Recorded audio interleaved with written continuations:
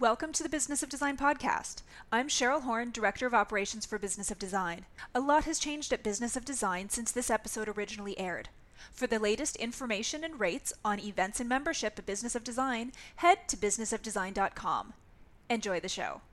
So this is new for us, Shai. Normally we're on television together, and I don't know about you, but I kind of love the anonymity of the podcast because nobody can see what we're wearing. This is so much fun. And of course, I sent you the picture of me in my row drinking wine with my hair up in a towel, so we're good. I'm going to post that, by the way, on social media, and I'm going to copy it too. I want one too, but where did you get that huge bottle of wine? It's not huge. It's just about product placement. So I put it far up against the camera. So it's in the foreground and I'm in the background. Oh my gosh. I love it. I love it. You'll all know what we're talking about when you go to the website and you see it. This is episode 13. We're talking about managing trades. And the great thing about Shai, one of the many great things about Shai, is he has worked in 3 different countries. And what I have learned from him over the years is that it really doesn't matter what country you're working in. The rules are the same. And so, Shai, with your experience working in the United States, in Israel, in Canada, what do you think is the most problematic thing for most designers when it comes to managing their trades? Okay, wait, let's go back for a second, because were you not going to do managing clients?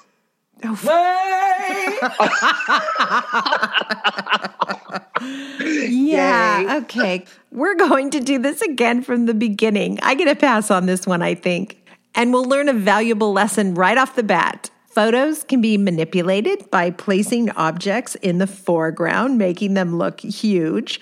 And podcasts can be edited and made new. Here's a fresh start to episode 13. And yes, we are talking about managing clients with Shai DeLuca Tomasi, an interior designer and a great friend of mine. Before we jump into the episode, I do want to say thank you to our newest sponsor, and I'm very, very grateful to this particular sponsor, Kravet Fabrics, Kravet Inc. I have been a loyal customer of Kravet Fabrics since 1991, and that's not because I'm a nice person. That's because they deliver unparalleled customer service. What do I mean by that? Of course, they sell me beautiful fabrics and beautiful wall coverings and now carpets and curated cravat as well, furniture. But what I love about them, in addition to the fantastic products they provide, which make me look good in front of my clients, is their customer service.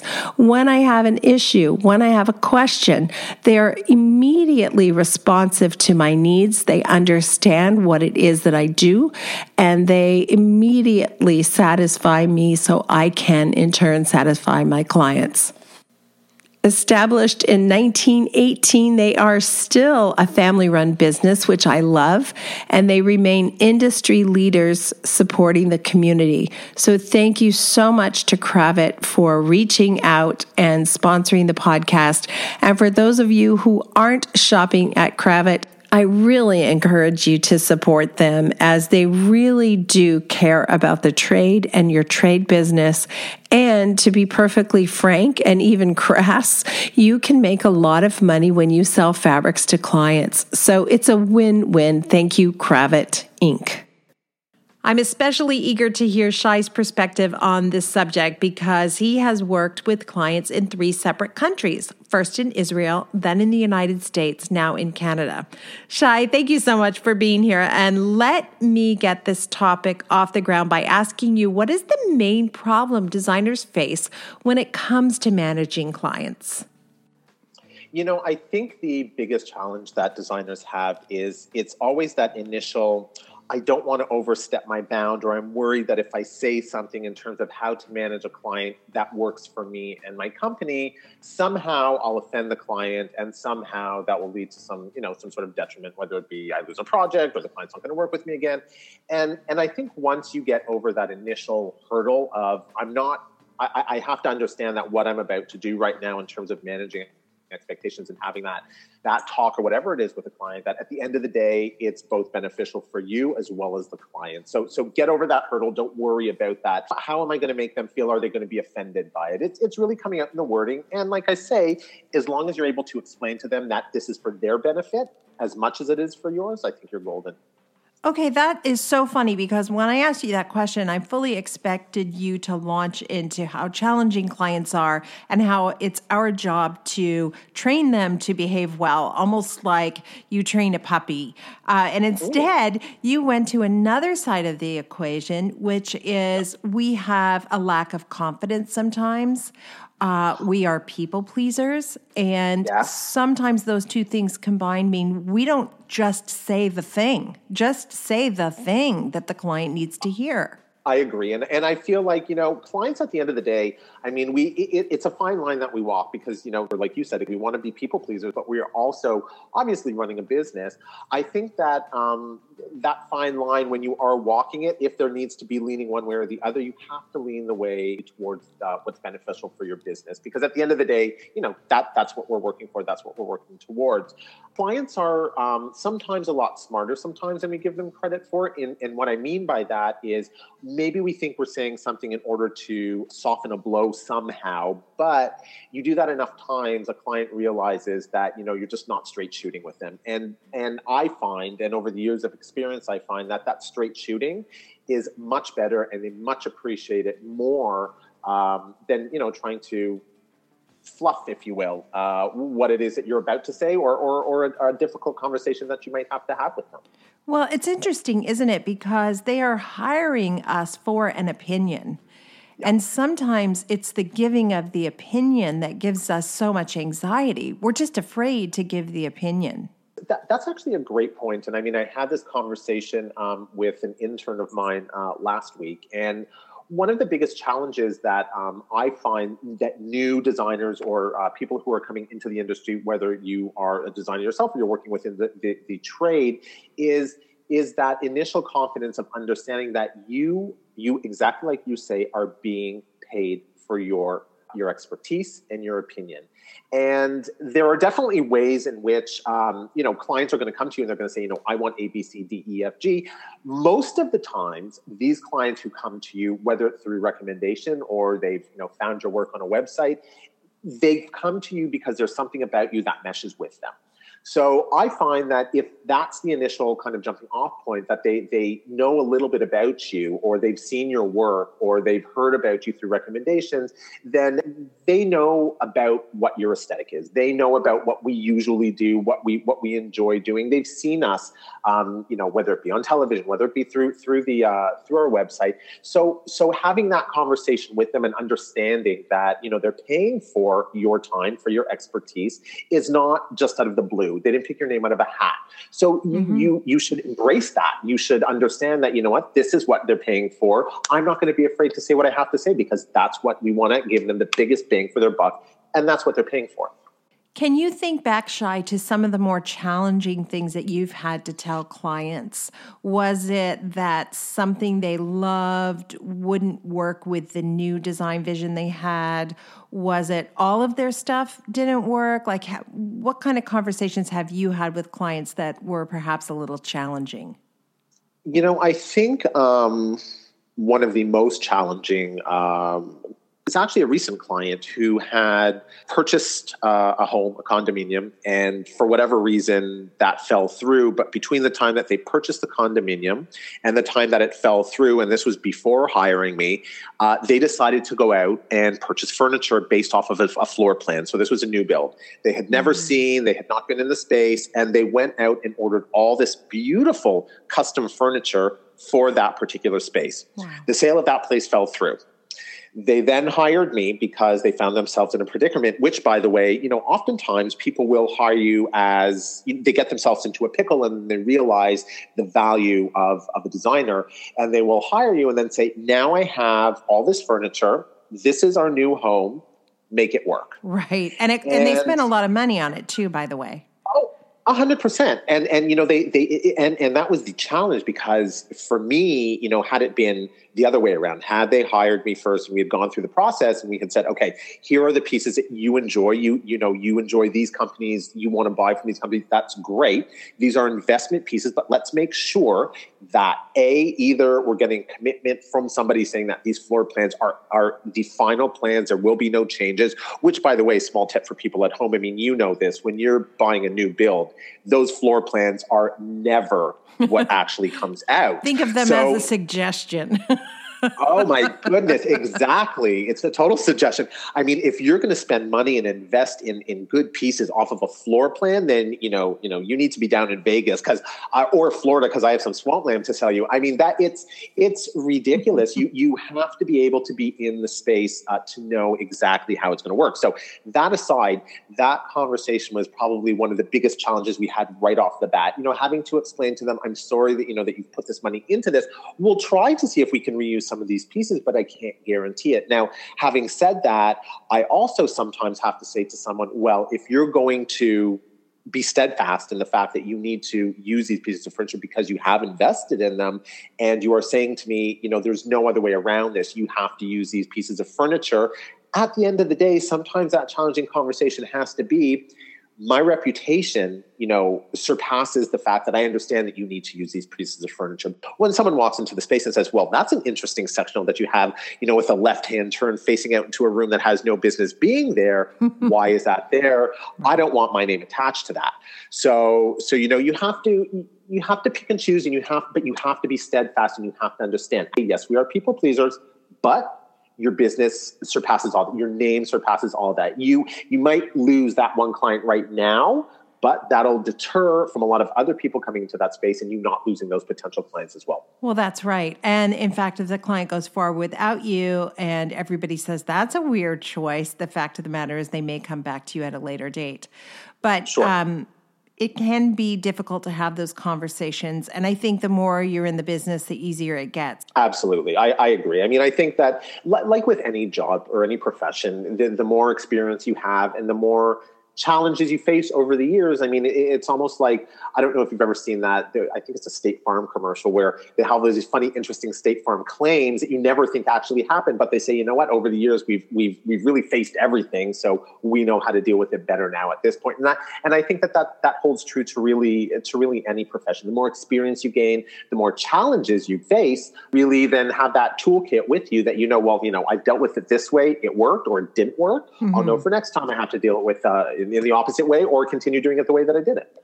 Somehow this is reminding me of an old hairdresser I used to go to, and above his desk, he had a little sign that said, "I'm a beautician, not a magician." Right? Because everybody's bringing a photo of Michelle Pfeiffer and say, do this, make me that. And Amen. Yeah. Yes. Absolutely. We have to accept that we have some limitations. But you touched on this earlier, and that's the idea of being candid, being frank, having real integrity with the clients and saying, I can make this and this work, but over here, this situation is untenable and I can't make it work. And I feel so strongly about it. If you decide to go against my wishes, it's not a project I can associate with. And that can be really hard to do, especially if you don't have a lot of clients. So we do have to acknowledge that for some people, if you're just getting started, you may feel that you have to take any client that comes your way, and you're going to somehow have to have the courage to tell them it just simply will not work.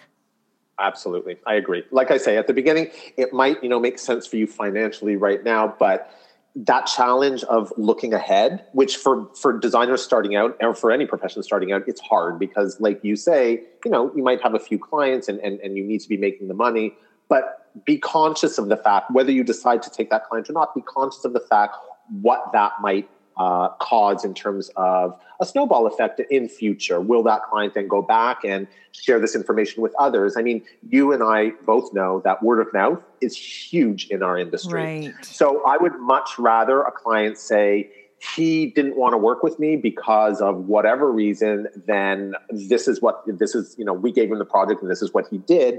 and it was something that was against my wishes. So true, so true. And this sort of being shy to say the thing or being shy to speak your truth also applies to the presentation. So you're going to show the client options and you really want them to go with this sofa and this set of drapes. You do have to have the courage to say, this is my recommendation. I want you to choose this sofa and these drapes. And when I first started, I would do 5, 6, 7, 8 choices because I wanted them to think I was so talented and I could do anything. And I could just see them looking terrified, like, doesn't she know which one is the right choice? I want to do the right choice. So now I know I have to say, this is the sofa I want. These are the drapes I want. And say it with confidence and not be afraid. That's true, and I think that as time goes on and you learn how to deal with clients or different clients, through experience, you'll find that there are the clients who will just take your word at what it is at word, and then of course there are the more technical clients. And when I say technical, I mean for whatever reason, a large portion of my clientele happens to be lawyers in the law community, and they're very logical people. So, I can say to them, I think that I want to do this sofa with it, but logically, and there always is logic behind what we do, they want to know why it is you've said what you've said. So you might need to get technical. You might need to, talk not only about the beauty aspect of it, but the more technical aspect of things as well. So you should be able to answer those questions as well for any case. Oh, yeah, that's a really good point. And one tip I would give everybody too, and this is my experience, and I'll bet Shai will agree with this, the higher my rate goes, the faster they'll take my word for it. I found when I first started out and I was $75 an hour, they wanted to verify my choice 10 different ways. But today I'm $3.25 an hour, and all they're doing is trying to get through the meeting as quickly as possible. And they want to know at the end of the day, Kimberly, what would you do? And I can say, swiftly, this is exactly what I would do. And like you said, most of the time they'll just do what I say to do. I absolutely agree with you. I think that there is a certain perception in most industries that, when you pay a little bit more for something, it's because it's worth paying that money. They're paying for that experience. So the more years, the more time you spent, obviously you can allow yourself to charge more because they're getting something that nobody else is able to provide at that level. And the reality is you do have to step it up when you're charging those higher fees and provide incredible service. So the impetus is on us to deliver once we're charging those rates. Shai, I'm going to put you on the spot and I'm going to ask you what your hourly rate is, if you don't mind. Absolutely. So I charge $2.75 an hour. You know you need to raise that, right? I know I need to raise that. Now that you heard mine, hey, wait a minute. I'm going to raise it right now. Yeah, no, I actually charge $2.75 an hour. So listening to yours, actually, there's going to be a little bit of change coming tomorrow.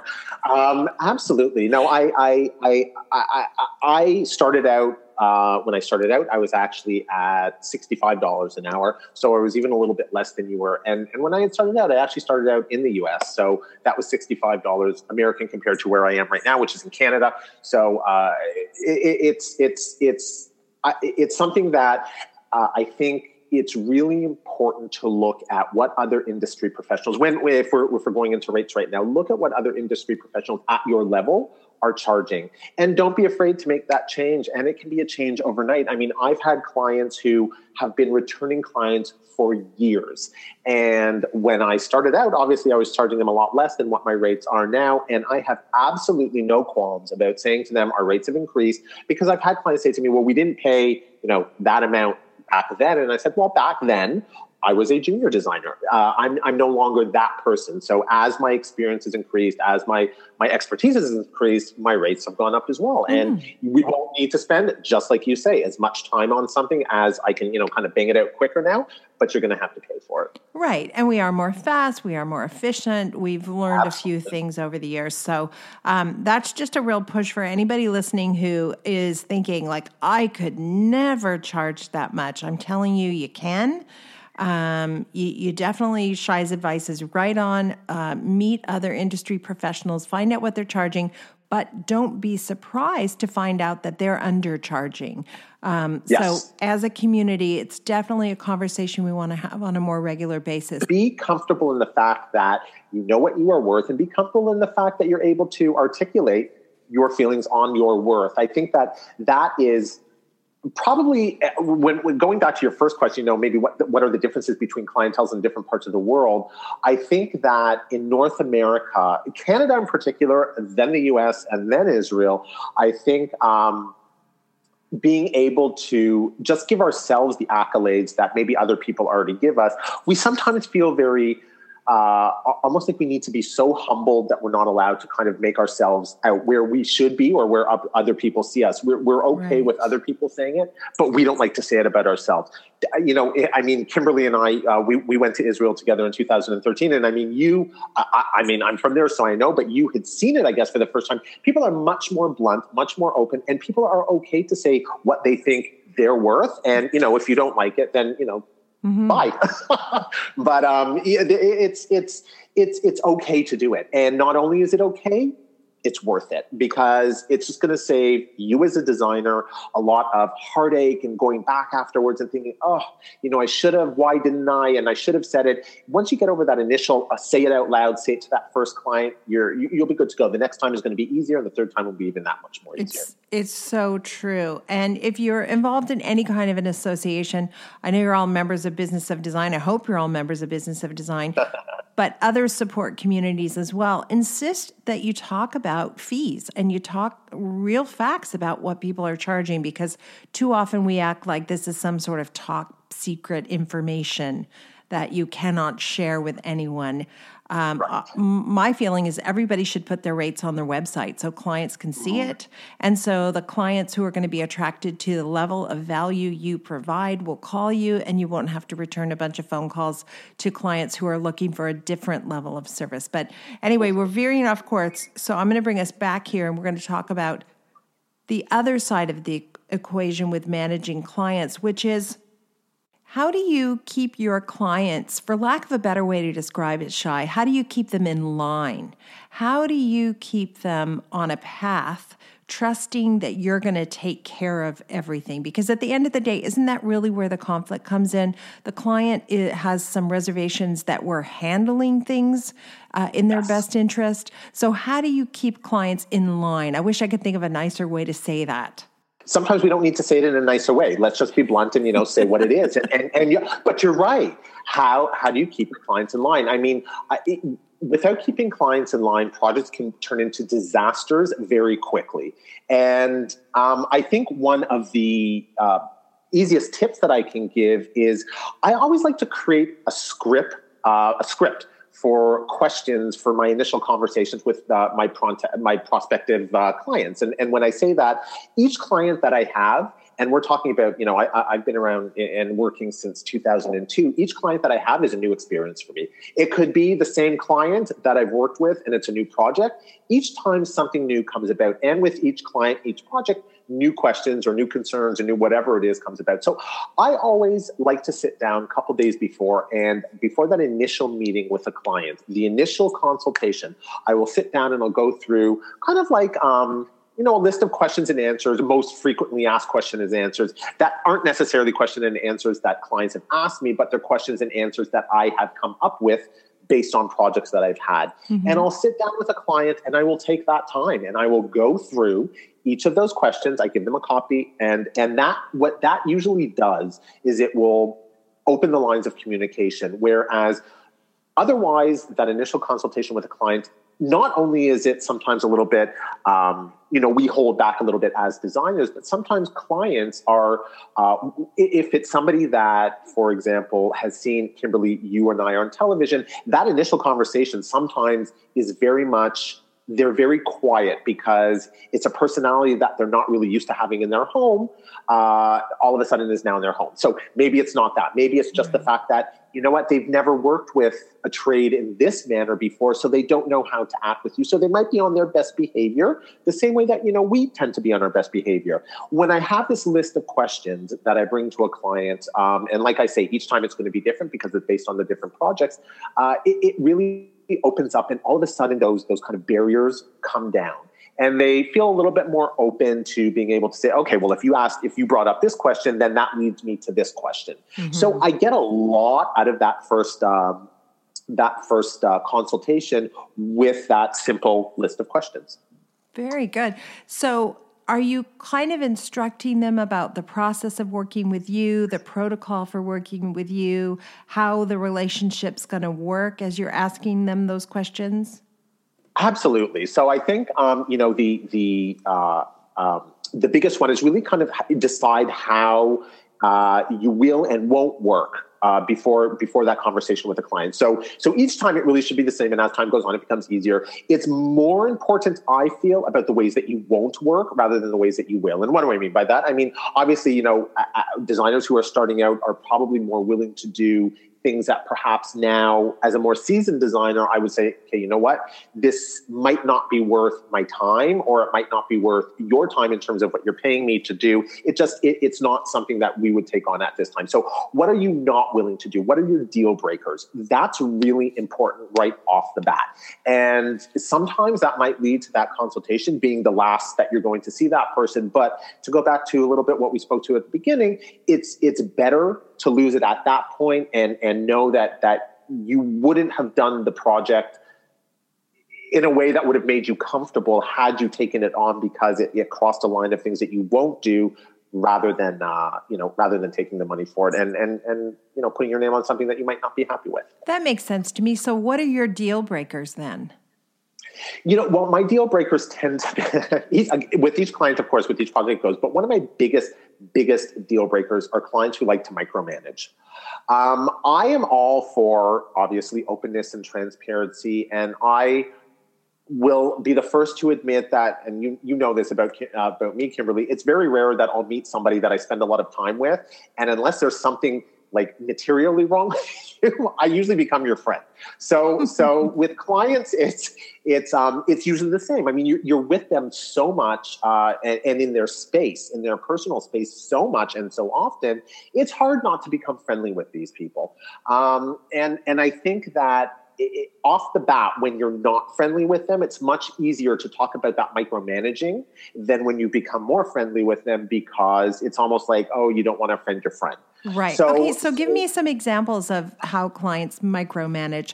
And then, really importantly, how do you stop them from doing those things? Fair enough. So I think one of the biggest micromanaging things that I find is clients who want to go with you everywhere, to all your trades, to all your stores, right, to want to shop with you constantly. And for some of them, this is, it's like an adventure. And I understand that. And for some of them, it's, they have the time. Maybe one spouse is working and the other is at home and might, this is a project that the other spouse has taken on. And this is something for them that gets them out of the house, that they're able to do something, and it's enjoyable.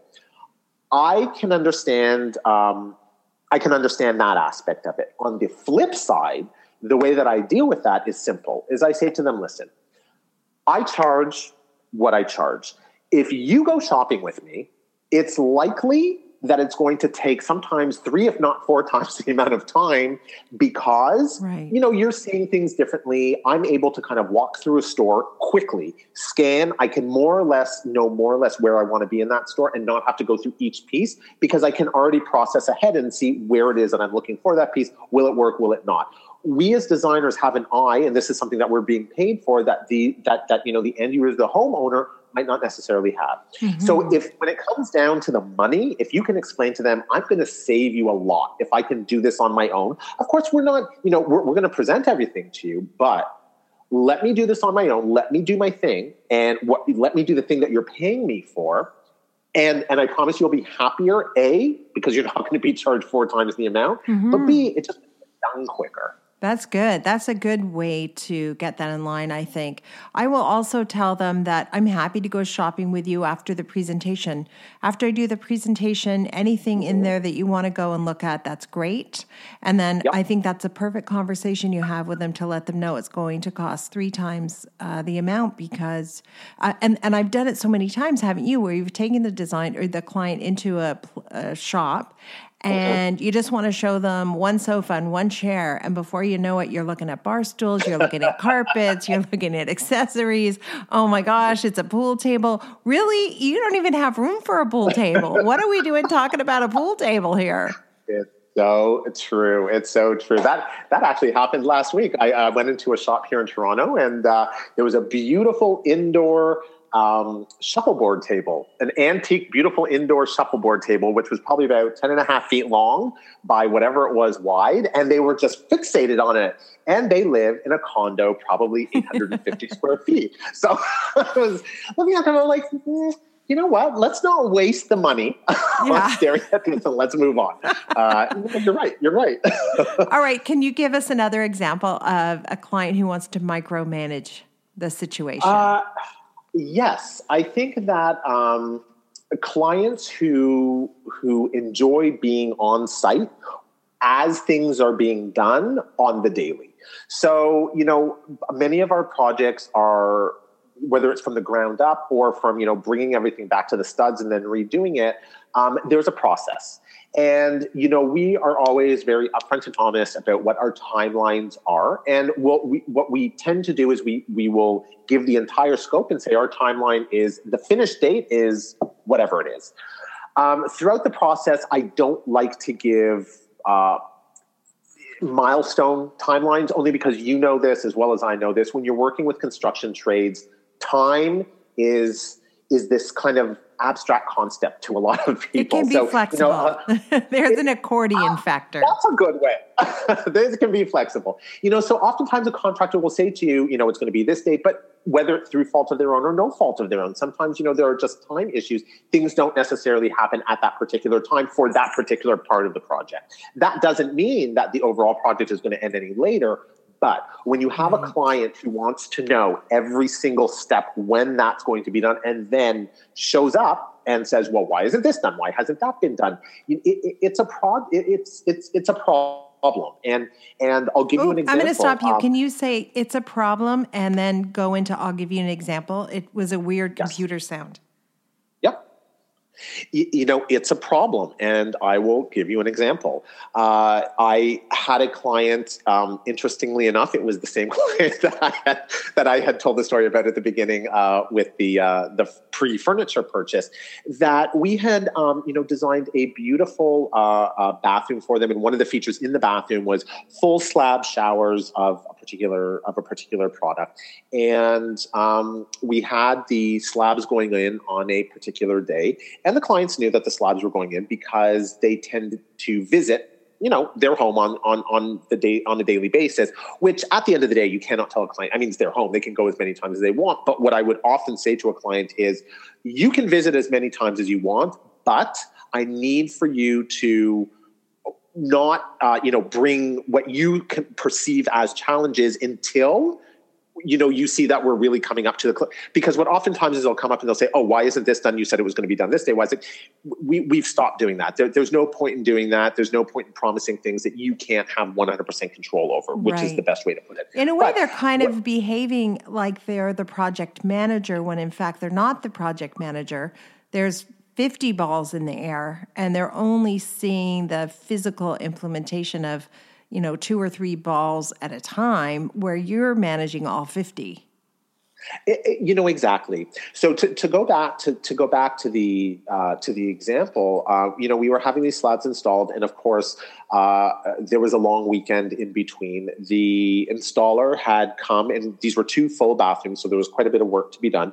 The installer had come and started to install the slabs on the wall. And this was in a condominium. So there are certain condominiums that have rules in terms of working hours. So the working hour ended at 5. This particular condo had a very strict policy. At 5 o'clock, there was already security coming and knocking at the door saying, "Okay, you guys are done. You have to leave for the weekend," which was fine and understandable. Now, the stoneworker hadn't been able to finish as much work as he had hoped that day, which I knew. And he was very honest and upfront and told me, but this wasn't going to, push the project back any. He just had to let me know, because I already knew that these clients were going to go into the home. And I wanted to just pre-warn them, please, there was much more work that needed to be finished today. He didn't have the opportunity to, so it won't push the project back any, but, take that with a grain of salt, what you see when you walk in. And unfortunately, they couldn't, see past what I had explained to them. There was really no reasoning with them. And that was the point that they had decided over the long weekend, without consulting me, to hire a different stone company and have them come in over the long weekend, pull out the work that had been done by the previous installer, discard it. And, and then call me after the long weekend to say that this has happened and, what are the next steps? Well, of course, you can understand that was A, deal breaker, but B, it was more frustrating than anything because sometimes the point is you can try to manage a client right down to the T. These are people. We're dealing with human beings. Everybody has a different kind of perception and personality. And sometimes it doesn't matter how stringent you are with people, they're going to do what they want to do. Mm-hmm. So you have to be strong enough in yourself to say that right there was a deal breaker. So, we have to now look at what we're going to do to finish the things that we can finish. And then we have to stop because, you've essentially broken your contract. Mm-hmm.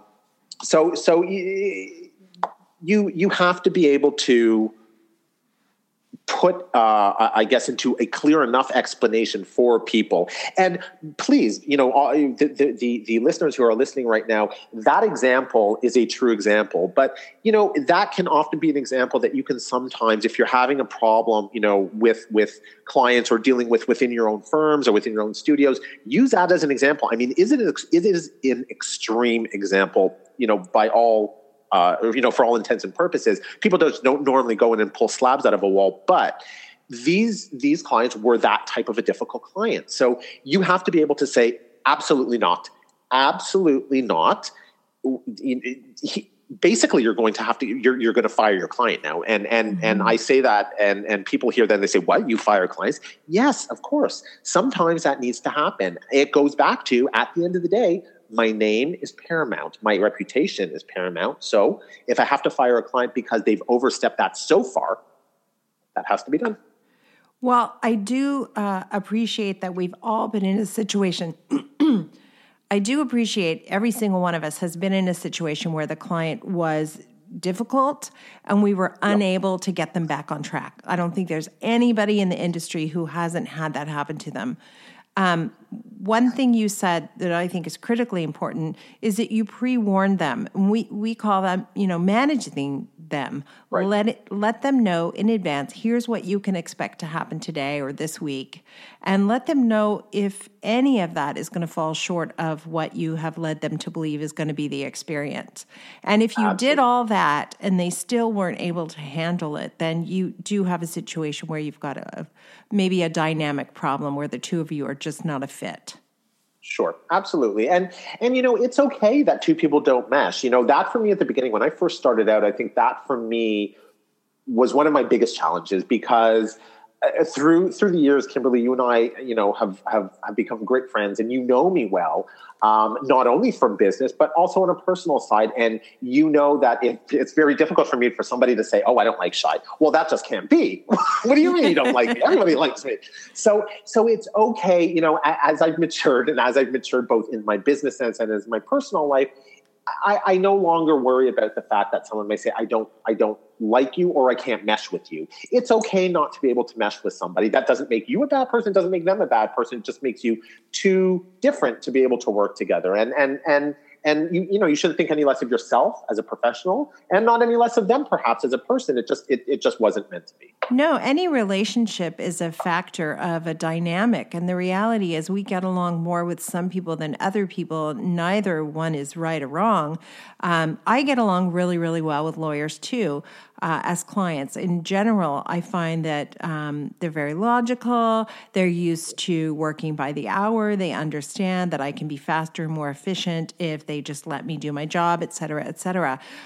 So you do have to kind of know who your ideal client is and figure out how to work almost exclusively with that ideal client. I want to go back to the idea of managing the clients and letting them know what part of the process you're at in terms of the renovation. So in my office, we use the 15 steps.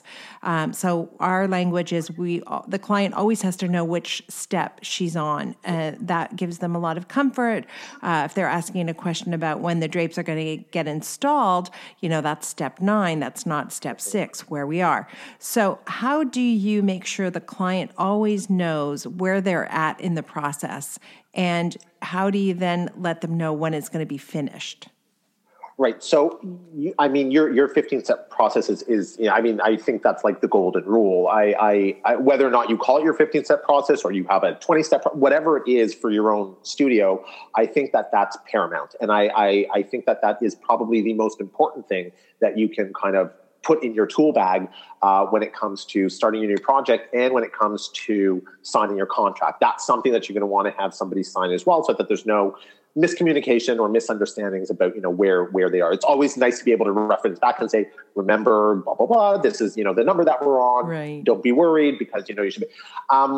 With my studio, we do, of course, a weekly update with our clients. It's something that's quite time consuming, especially when you have a lot of projects on the go at once. But the amount of time that you save afterwards, having to answer, kind of questions that are really kind of pointless because, like you say, they're not on a particular part of that project that they're asking about.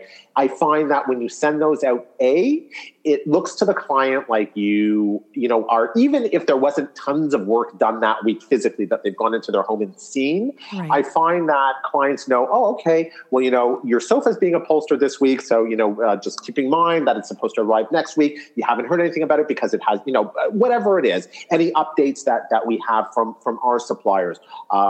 We had lights coming in for one client last week that they had been delayed in customs. The client was away or is away overseas and didn't know the difference. It didn't matter. They were still looking at their weekly updates. And we were happy to be able to say, they're being held up in customs, until we know exactly the date that with customs, you never really know a date. So we're just letting you know, we're keeping you updated. Even though they're probably going to be released before they get back and it'll be installed before they're back, we like them to know that we're on it. So the point is, isn't it? Sorry, I totally interrupted you. There's just a little bit of a delay. Okay. I'm so sorry. The point is you want them to know that you're thinking about them. You're on top of things. And the worst thing is when it's a Saturday evening at 10 p.m. and the client sends you a note and says, what's going on with my, flooring? Those are the worst kinds of emails in the world to get. So your weekly update prevents all that. The client knows that on Thursday afternoon or whenever that update was set, you were fully engulfed in their project. You knew what was happening now and you knew what was happening next, and therefore they could relax and leave it in your hands. Absolutely. I love that. Okay. What else do you think because you mentioned that your deal breakers for you were micromanaging, and that included the client who wants to go shopping with you all the time, or the client who's acting as project manager. What things are on the opposite side of the coin? What are those things you're looking for where you can say, wow, this feels like it's going to be a really good fit? I find that clients who have done a little bit of research before I meet them about me, about my studio, about who I am and what my kind of design aesthetic is. Listen, we as designers can and will design most spaces in terms of different design styles, but most of us have a favorite kind of design style or something that we prefer doing or that our aesthetic leans to. And I find that a client who has done a little bit of research and knows what makes me different than another designer, didn't just, call me because, maybe I was the first name on the list or because they had seen me that day on a show or whatever it was, that they know who I am and what my aesthetic is. I find that is much easier. And when they're able to say to me, I saw this project that you did, or I was on your site and I saw this in your portfolio, which I really enjoyed. I think that to me says, they know about me, they get it, they understand what they're paying for, and this is going to be a lot easier because they've done that pre-selection, if you will. And the same way that they do that pre-selection, don't think for one second that I don't research them before. So, with internet now, everybody's on the internet. You can find out a lot about people. And when I get from my staff, saying an initial consultation has been booked with this person, I'll do a little bit of research and I'll see what I can find out about them. And it's amazing what you can find out online. So don't be afraid to also do a little bit of research about your clients, about a potential client. What do you know about them? I'm going to go totally out there. Have they been in prison? What do you know about them? Have they had bounced checks? These are all things that you can find out beforehand. Okay, seriously, my jaw is dropped. You know what? I feel so lame saying this, but I don't ever do that. I never look and see who my clients are. Are you telling me if I look online, I can find out if somebody's bounced checks? So in the U.S., it's a lot easier than in Canada, but yes, you absolutely can. So there are, I'll have to do a little bit of research. Who knew? Yeah, this is crazy. I wonder how many people listening are thinking, Kimberly, get with it. I wonder how many people listening are thinking that, of course, they do some research on potential clients. Yeah, well, like I say, when I was in the U.S., it was much easier because the U.S. seems to be a lot more transparent about getting criminal records and things like that online, where you can just find everything. Canada is a little bit more difficult. The Middle East is a lot more difficult. So, you use where you are, your location, to your advantage. Even if it's not getting right down to has that person bounced checks or have they declared bankruptcy, that's another thing. Have they declared bankruptcy? Is there going to be an issue of payment? I mean, at the end of the day, we're designers and we love what we do. But, at the very end of the day, it's all about what we're, the money that we're making. I mean, we're doing this for a living. We're not doing it, for, maybe some of us are doing it just to enjoy, but most of us are doing it for a living. So, things like that are big red flags for me. Oh, this person has declared bankruptcy. That might be an issue. If you're declaring bankruptcy, how is it all of a sudden now that you might have money to hire a designer? And of course, I would never, if I do decide to go ahead and have that consultation, I wouldn't just, throw that out there right off the top, but I would prepare questions that could probably walk around that topic without, hitting right on it in terms of budgets and payment schedules. And it'll bring up things for that initial consultation that maybe I need to concentrate more on or be a little bit more heavy in terms of how we talk about that rather than, maybe something that I'm not too concerned about. Okay, good. Wow, I never thought of this. Really good information for sure. We're speeding to the finish line here in terms of the amount of time we have with you. Of course, I knew it wasn't going to be enough time. But before we wrap up, I do want to hit you with some rapid fire value bomb questions. Ooh, I know. That. So these are just things off the top of your head. And one question I'd like to ask the interior design professionals who come on is, what is your favorite clause in your contract? Oh my goodness. Oh my technical. I have to look up. Take a second. You can think because I put you on the spot. Just think about it. Is there some part of your contract that you think, oh my God, that's saved me so many times or... Yes. Okay. You know what my favorite clause is? I think my favorite clause in my contract, and I won't quote it verbatim because I don't have it in front of me, but deals with change orders. I think that, clients will and should, and we do talk about that in my contract, have changes that they want to do in the project as the project is moving along. And that can be expected because oftentimes, they might, whatever the reason is, something comes up and they want to change something. There's a very specific clause in ours that, clients tend to think, I'm just going to make changes. You're the designer, roll with it. You're going to have to deal with it.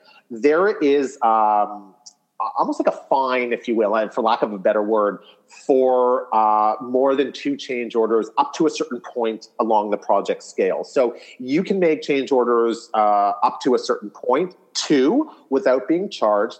Past that, you're charged for it, and you're hit with a pretty hefty fine. So that really, I find, rolls clients in or brings them back and makes them understand that if they're really considering to change something, they're going to think twice, 3 times, maybe 4 times, is it worth it? Because I have to make sure that I'm not going to lose any money because of this change, that my trades aren't losing any money because of the change. And that's why we charge such a hefty fine, because oftentimes, we're still going to have to pay certain things. Perhaps we've ordered something that might be custom. That still has to be paid for. So these are all things that roll into this. Do I really want to change it? Is it really that necessary? Mm-hmm. Okay, well, let me do a follow-up question on that then, which is, do you charge by the hour? And if you do charge by the hour, then wouldn't you just bill them for the changes? Okay, yes. So I do charge by the hour, but we do take an initial retainer. So we take an initial retainer with when we sign a contract, and that initial retainer is kind of to say, I don't want to say it's not, we won't take, or it's not worth taking a project that's any less. I don't think it's a hefty retainer. We leave an initial consultation with a check for $10,000. That's how we start. And we do charge by the hour. That $10,000, of course, our hourly rate starts to come off of that, but that's not a non-refundable, meaning that even if the project is let's say a smaller project and we don't get up to that in terms of the hours, if you were to charge at a $275 an hour charge, that's the minimum I'm going to leave with it. So when I say, why don't I just charge them for the hours? Charging them for the hours is not enough of a slap on the wrist, if you will, for creating what sometimes a change order creates is chaos at a certain point in a project. I feel like if I say to a client, well, we're just going to continue to charge, it's not enough. I'm still charging them by the hour. They're still getting charged by the hour for that work that we're doing. On top of that, they're getting a slap on the wrist. Okay, interesting. Okay, good one. How about this one? This one is driven by the topic. What would you say are 3 important things you need to be aware of if you're going to effectively manage your clients? And I'm going to lead you with the first one because you already gave it to us, which is a weekly update or regular updates. I think that's brilliant. You have to let the client know where you're at in the project. Can you give us 2 more samples of something that you think helps you manage the clients regularly? I think one of the big ones is, and I'm a little bit old school, apparently, I've been told in this respect, but I am still one of those people who, when I do, after our initial consultation and we do kind of our prelim presentation, is I am still very much about the visuals. So when a client says to me, oh, I love your style because I love modern design. Well, I'll look at them and I'll say to them, well, what does that mean to you? And oftentimes they'll tell me something that modern design is not, except maybe to them it is. So I find that one of the key things in terms of being able to manage a client's expectations, especially when they're very kind of specific in using terminology that they might not necessarily understand what that terminology means, is I'll always say to them, I'm going to give you 2 weeks. You have 2 weeks to go out and buy as many design catalogs, fashion catalog, whatever it is. I want you to go and buy and rip out things that you enjoy or that speak to you that don't necessarily have to do with the project that we're going to be working on. It could be a dress, it could be nature, it could be whatever it is. And then we reconvene. And we always have this one meeting where I call it kind of our brainstorming meeting. And I sit down with and I always take my interns to this because it's so interesting to see a client pull something out and say, I love this because it's traditional. And I'll look at them and I'll say, well, that's not traditional at all. And I'll explain why. And all of a sudden, the expectation of, oh my goodness, that's actually not my style. My style is this, or my style is this, or it opens up something to them. And almost like at the beginning when I said where we had that conversation where we kind of lead them with questions to see other questions that they want to ask, it opens up a conversation and kind of, I think, manages their expectations of what they thought they were going to get when they said, oh, I love modern design, or I really want my home to be Cape Cod, or I really want my home to be mid-century modern. Well, that to you might have meant one thing. I'm now showing you visually, that means something totally different. Wow, it's true. There is a disconnect sometimes between what they say they want and what they show us they want. Right, exactly. So I think that visuals are a big part of it. If you can take that time and just kind of have that initial thing with them, and keep those photos, by the way, when they rip them out of a catalog, you keep them in a file, because it's sometimes nice to be able to refer back to them and say, oh, remember when we pulled this out and, we talked about why it isn't traditional or why it isn't mid-century. That sometimes needs to be a conversation that will be had, because it goes back to what you said, Kimberly, when they're looking at things and not understanding that there's 50 balls in the air, or they're looking at something when it's 25% done or when it's 50% done, they can't see, which is why they hire us. They can't see what that finished project. I mean, they don't have the vision to be able to really kind of put everything, know where everything's coming from, put it all together, and see what that finished project is going to be, even though they might be looking at a rendering. It's sometimes very hard. So to be able to have that and say, remember when we spoke about this, or this was something that you could show, but I explained why it isn't, that's a great way to manage an expectation. Okay. Ooh, I like that. Okay. So is there a third one? Yeah. So I think, the third one is that it's important to let the client know that it's not their job to find out where we are at that point of the project, or where we are during their project. It's our responsibility to make sure that they know where they're at. Yeah. It goes back to what you said, Kimberly, making them feel like we are on top of it, making them feel like you might have 50 projects on the go, but it makes them feel like they are the number one client at that point. You've not missed a week without thinking about them. You are on top of what's happening. When the furniture's, basically everything. And when you're dealing with someone's home, this is something that I learned very quickly when I first started. You sometimes don't realize it, but you're dealing in someone's personal space. This is often the biggest investment that a person will make in their lifetime. So when you're dealing with someone's home, it becomes very, very personal and very, very touchy. And if they feel like you're not giving them 100%, that can leave them feeling with a really bad, almost like uncared for feeling, almost like a doctor not treating his patient correctly. Right. And I think that, when we do that and we've managed that and we've let them know it's not your job, you get to sit back and enjoy what we're about to do for you, it makes them feel like they're on top of the world. I love that. Okay. Well, you have given me some things to think about. You're so right that the client does some research on us, and that's a good thing. And it's possible for us to also do some research before we show up at that consultation. That makes sense to me, and I never thought about it. So thank you for that. You know what? I'll tell you something. We joke all the time about we are marriage counselors, we are psychologists, we are designers, we are a myriad number of things. Now we're also private investigators. The internet has really opened up a whole new world. Oh my gosh, I love it. And thank you for sharing your deal breakers, those things that you feel that you just can't work around, but as well some of the things that you're looking for and finding the clients who are ideal for you. You're a wonderful guest. Thank you so much for being here, and I look forward to seeing you soon. I had a blast. We'll see you soon.